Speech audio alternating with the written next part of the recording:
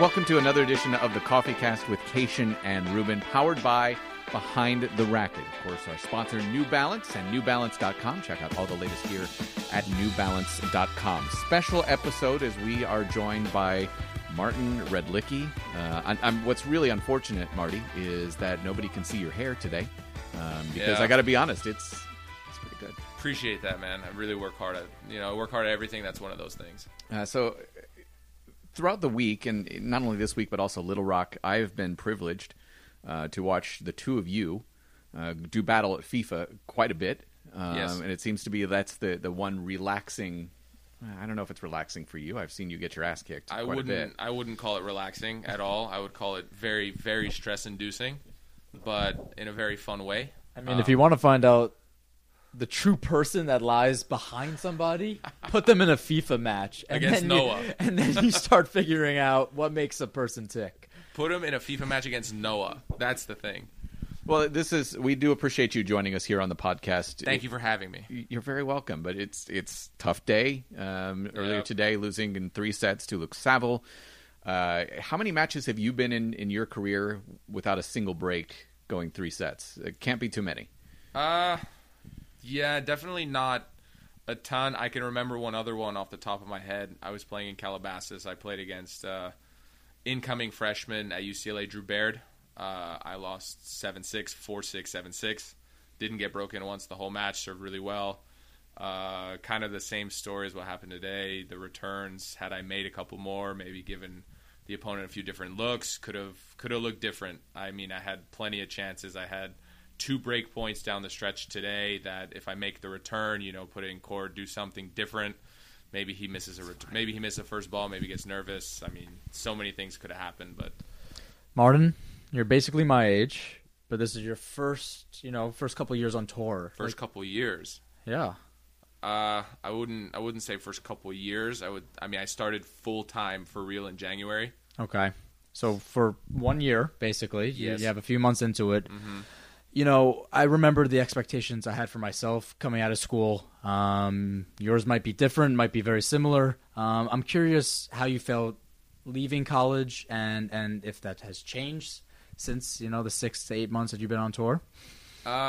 Leaving school, I felt really good. I had a really good senior year at UCLA. Finished number 1 in the country, NCAA semifinals and singles, title in doubles. Got a U.S. Open wild card into doubles and qualifying of singles, which was a nice kickstart. But since I graduated in December, I had to go back in the fall and finish.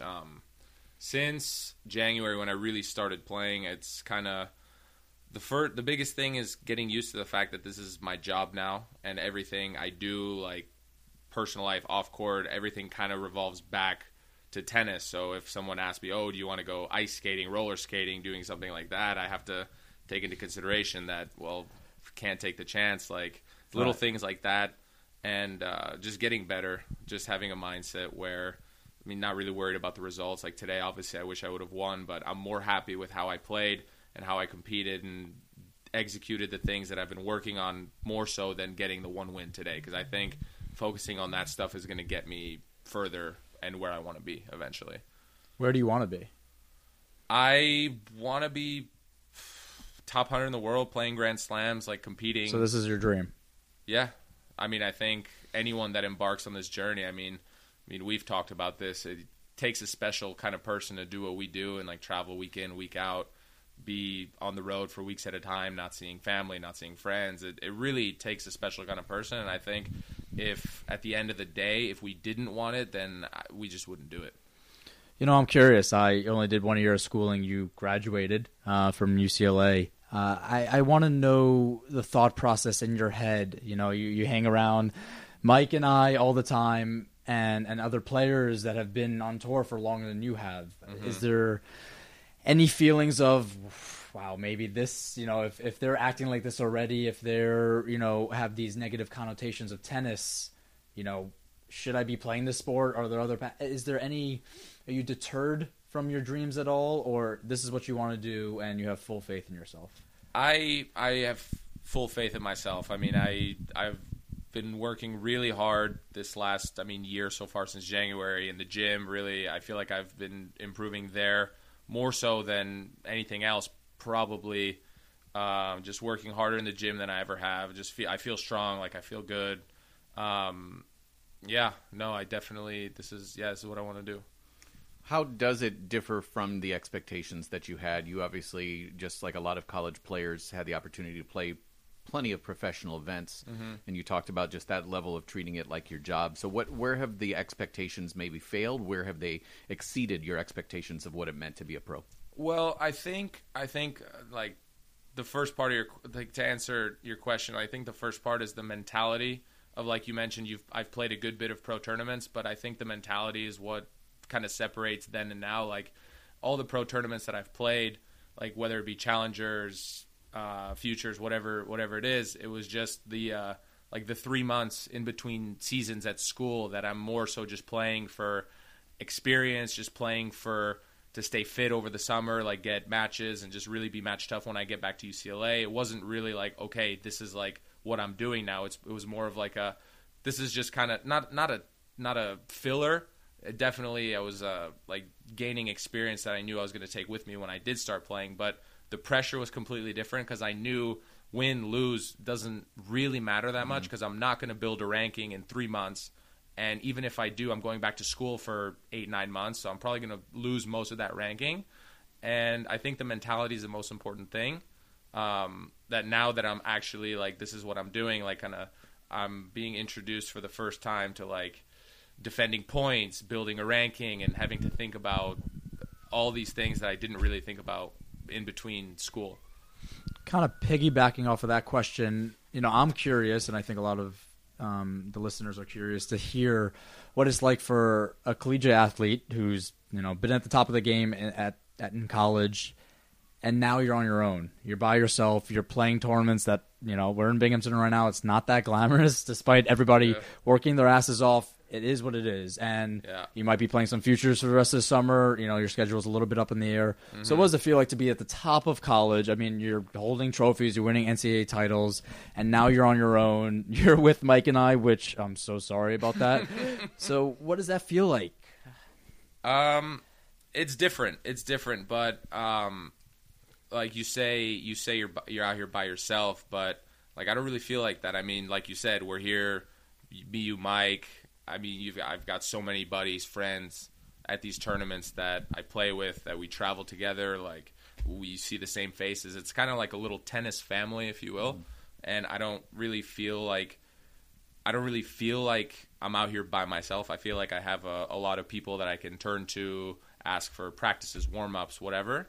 But the biggest difference, I would say, between college and playing professionally is getting used to losing a lot. Like in college, when you go and you play 2 dual matches in a weekend, I mean, more often than not, I mean, I would go, like, I'd win 2 good matches, I'd come home, I'd be feeling great, like, don't have like that loss that you have at most pro tournaments.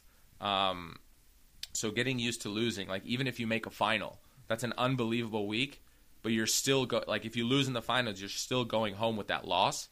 And that kind of sits with you a little bit, as opposed to in college, you win that dual match, you win whatever, and you go home with that feeling. So that's what I think, understanding that just because you lose doesn't mean that there's something wrong. It's not a problem. It's just taking the losses, learning from the losses, and understanding that they're going to happen. How have you coped with it? It's a good question. I think that I'm doing a pretty good job so far.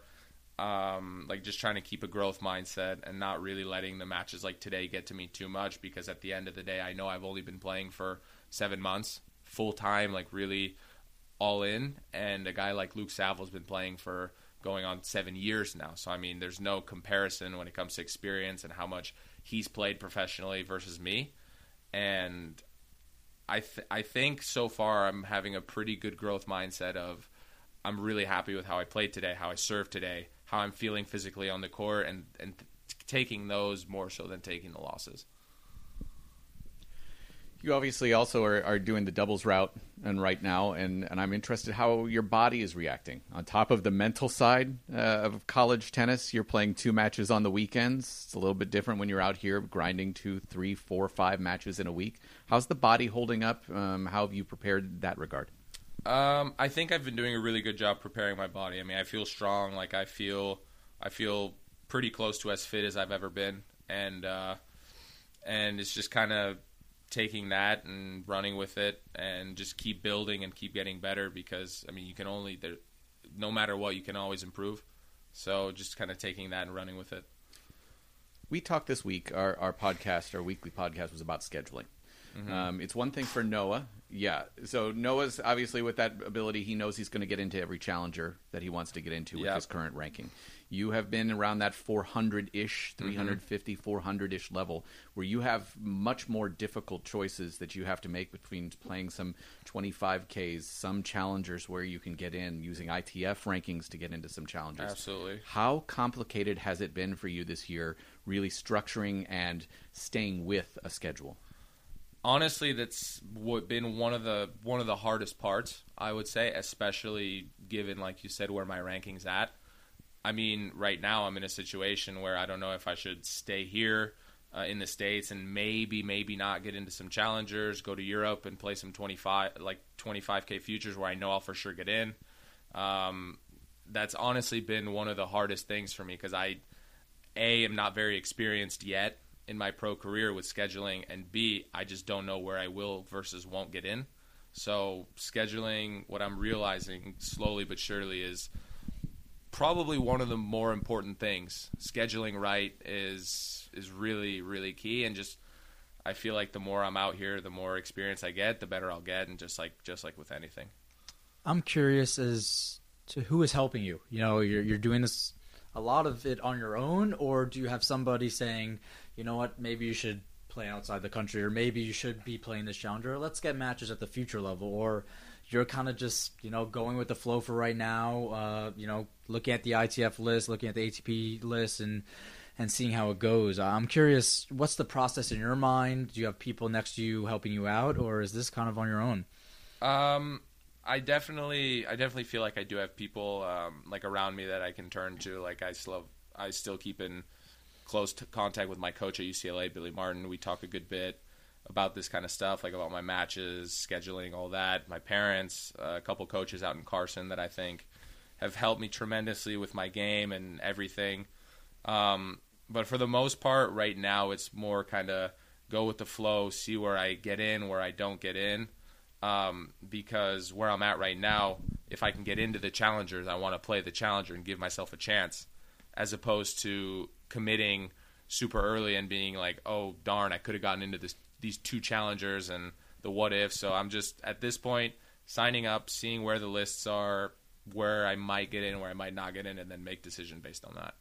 You know, a little bit tougher of a discussion, something Mike and I talk about constantly, and one of the biggest issues in tennis, the financials. And, you know, I'm sure this is something you think about, and you're looking, you know, it was $280 was one today, I believe. And, you know, you take expenses and tax away from that, and you're owing money. A good bit of money, yeah. So is this something that's affecting your mental side? How are you coping with this? And what is it like to not be able to afford to do certain things, not be able to afford to go certain places, and making sure that this is all managed a certain way solely because you know you can't make money at 400 in the world?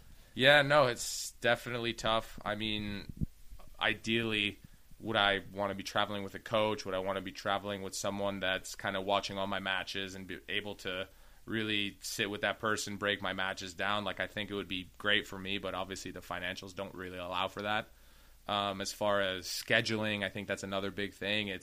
I kind of have to think, well, maybe I should that's where a huge, not huge, but an obstacle I was facing just recently is, do I commit to go to France for 3 weeks?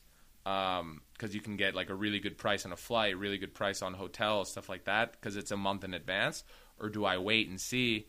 And the more you wait, the more expensive things get. It's definitely something I think about, but definitely not easy, especially at this level, like you said, where the prize money I mean, even if you go deep, like at a 25K, if you win the whole thing, you make $3,000 or 3,500, which, I mean, you'll definitely cover that week, but you have to keep in mind you're more than likely doing a 3-week trip. And if you make final title 1 week, it's going to be really hard to come out the next week and do it. Your body's tired, so you're probably, even if you title 1 week, you're probably coming out even on the trip. So it's definitely something I think about. So where does money come from? If you don't want to reveal your sources, I understand, but for a guy who's around the 400 mark in the world, where does the money come from? Is it family? Is it sponsors that are connected to UCLA? How does that work? It's definitely family helps a lot. I mean, whenever I'm in LA, I'll teach lessons. I'll work with people, try and make a little bit of money there.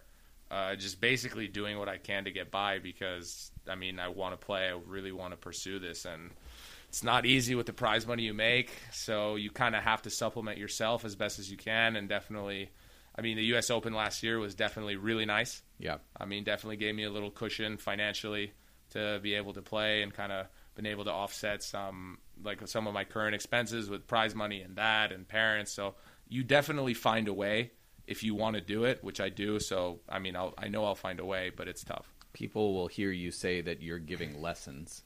Yeah. And will be stunned by that. The fact that in your spare time you're giving some lessons to make some extra cash. That's, I think, for a lot of people that will be a revealing thing. Yeah. So I'll when I'm in Los Angeles, I'll have a day of training where I'm doing 2 practices, a fitness session, and then I'll commute home in the traffic for over an hour, and then I've got a lesson at 6 p.m. to try and offset and try and make a little extra money. So yeah, it's definitely one of the avenues that kind of helps a little bit. So in these types of situations, you're obviously not going to be in U.S. Open qualifying on your own ranking. How much does that carrot of a wild card into qualifying? I mean, do you think about those types of things, the decision that the USTA is going to be making over the next couple of weeks? I mean, I think every American player in my situation thinks about it. Yeah. I try not to let it consume me too much. Like, I need to make a result here. Maybe, I'll get a wild card, this and that. I feel like if I were to think like that, it would just eat away at me, and I wouldn't be able to focus on what I'm trying to focus on. And especially this being my first year, I think it's more important to focus on getting better and working on the things that will eventually get me to the point where I'm playing U.S. Open qualifying, playing in main draws and stuff like that. I think that's more important than worrying about the wild cards and the repercussions of results. Noah brought up coaching, the financial aspect of that. Yep. You have been working with Vahe, yes. the smiling beard, yes. at the USTA Carson. Yes. You guys have both been in situations, and I'd love for both of you to talk about it, where you are sharing coaches. It's not a one-on-one type of a situation. How have you found that versus maybe a few more opportunities to be one-on-one in the team setting? Team setting as far as UCLA, I think, well, first of all, I think Vahe does a great job kind of running the show in Carson when, it's him and David Nankin when they're both there. It's really next to none, but Nanks is usually traveling a lot. Vahe's also traveling with Sam a good bit now, but when he's in Carson, I think he does a really good job of running practices and kind of dividing his time evenly to everyone that's there, trying to give everyone as much attention as he can. So I think he specifically does a very good job with that. But of course, at UCLA, I would go into Billy's office and I'd be like, "Hey, Billy, I want an individual on Monday and Wednesday from 10 to 11." And it wouldn't be a question of can I. It would be a, Billy, I need this. This is what I need, and it'd be okay, done. So that's definitely another thing that, like the billion things that you have to adjust from college to the pro tour. That's definitely one of them. So. It was super difficult for me in the same situation to go from Wake Forest, to go from, actually I had a really great home atmosphere where they were always there for me. And then I go to a situation where, you're working with the USTA coach and then, they have a few guys and, you have to align the schedules. And then I took Carl Spinatsky private and I'm with Ty. And then, again, the schedules don't always align. We're playing different tournaments. And, we're 200 in the world and we have to make sure that our coaches, with one player this week, with another player this week, and then we are training this week together, and there's so much that goes into it. I don't think people truly understand that, because of the financials and because we have to split a coach, we're dealing with these repercussions that we can't almost advance. We don't have that team around us that's really, elevating. It has to be within us. That's what I'm finding. That's what I always find, that, with the shortcomings of financials and the situation of tennis, that if you want it bad enough, you can do it. But it has to come within yourself, because you don't have that outside help. And I don't know if you're already finding that, in your few months of, being a pro. I don't know if this is, I'm curious what, you could tell Marty a year from now if he's feeling a little down. I'm curious, where's your motivation coming from? Because you already know how tough it is to get there. So what's next? Honestly, a big part of where my motivation comes from is seeing guys such as yourself, for example, such as Mackie McDonald, like guys that I've grown up playing with, grown up competing with, having close matches, beating, losing to, and seeing you play Roger in Australian Open, seeing Mackie play Grigor at Australian Open, seeing Mackie make the second week of Wimbledon, stuff like that, getting wins at Grand Slams, which is what I want to be doing, and seeing guys that I grew up with, essentially playing with, that just have more time under their belt than I do, seeing what they're doing. Like Mackie, I think he got to that level really quickly with 2 years. From when he left school to when he made the second week of Wimbledon. I think 2 years to make that transition is incredibly quick. It takes some people a lot longer. I mean, look what Roger's doing at 38 years old, pretty much. I think there's a lot of time, and I think with time, if I feel like I have the level, I just need the time under my belt, the experience, the exposure, and seeing guys that I've grown up with do it gives me hope that, why not me? UCLA, it's from an outsider's perspective, always has. Please tell me.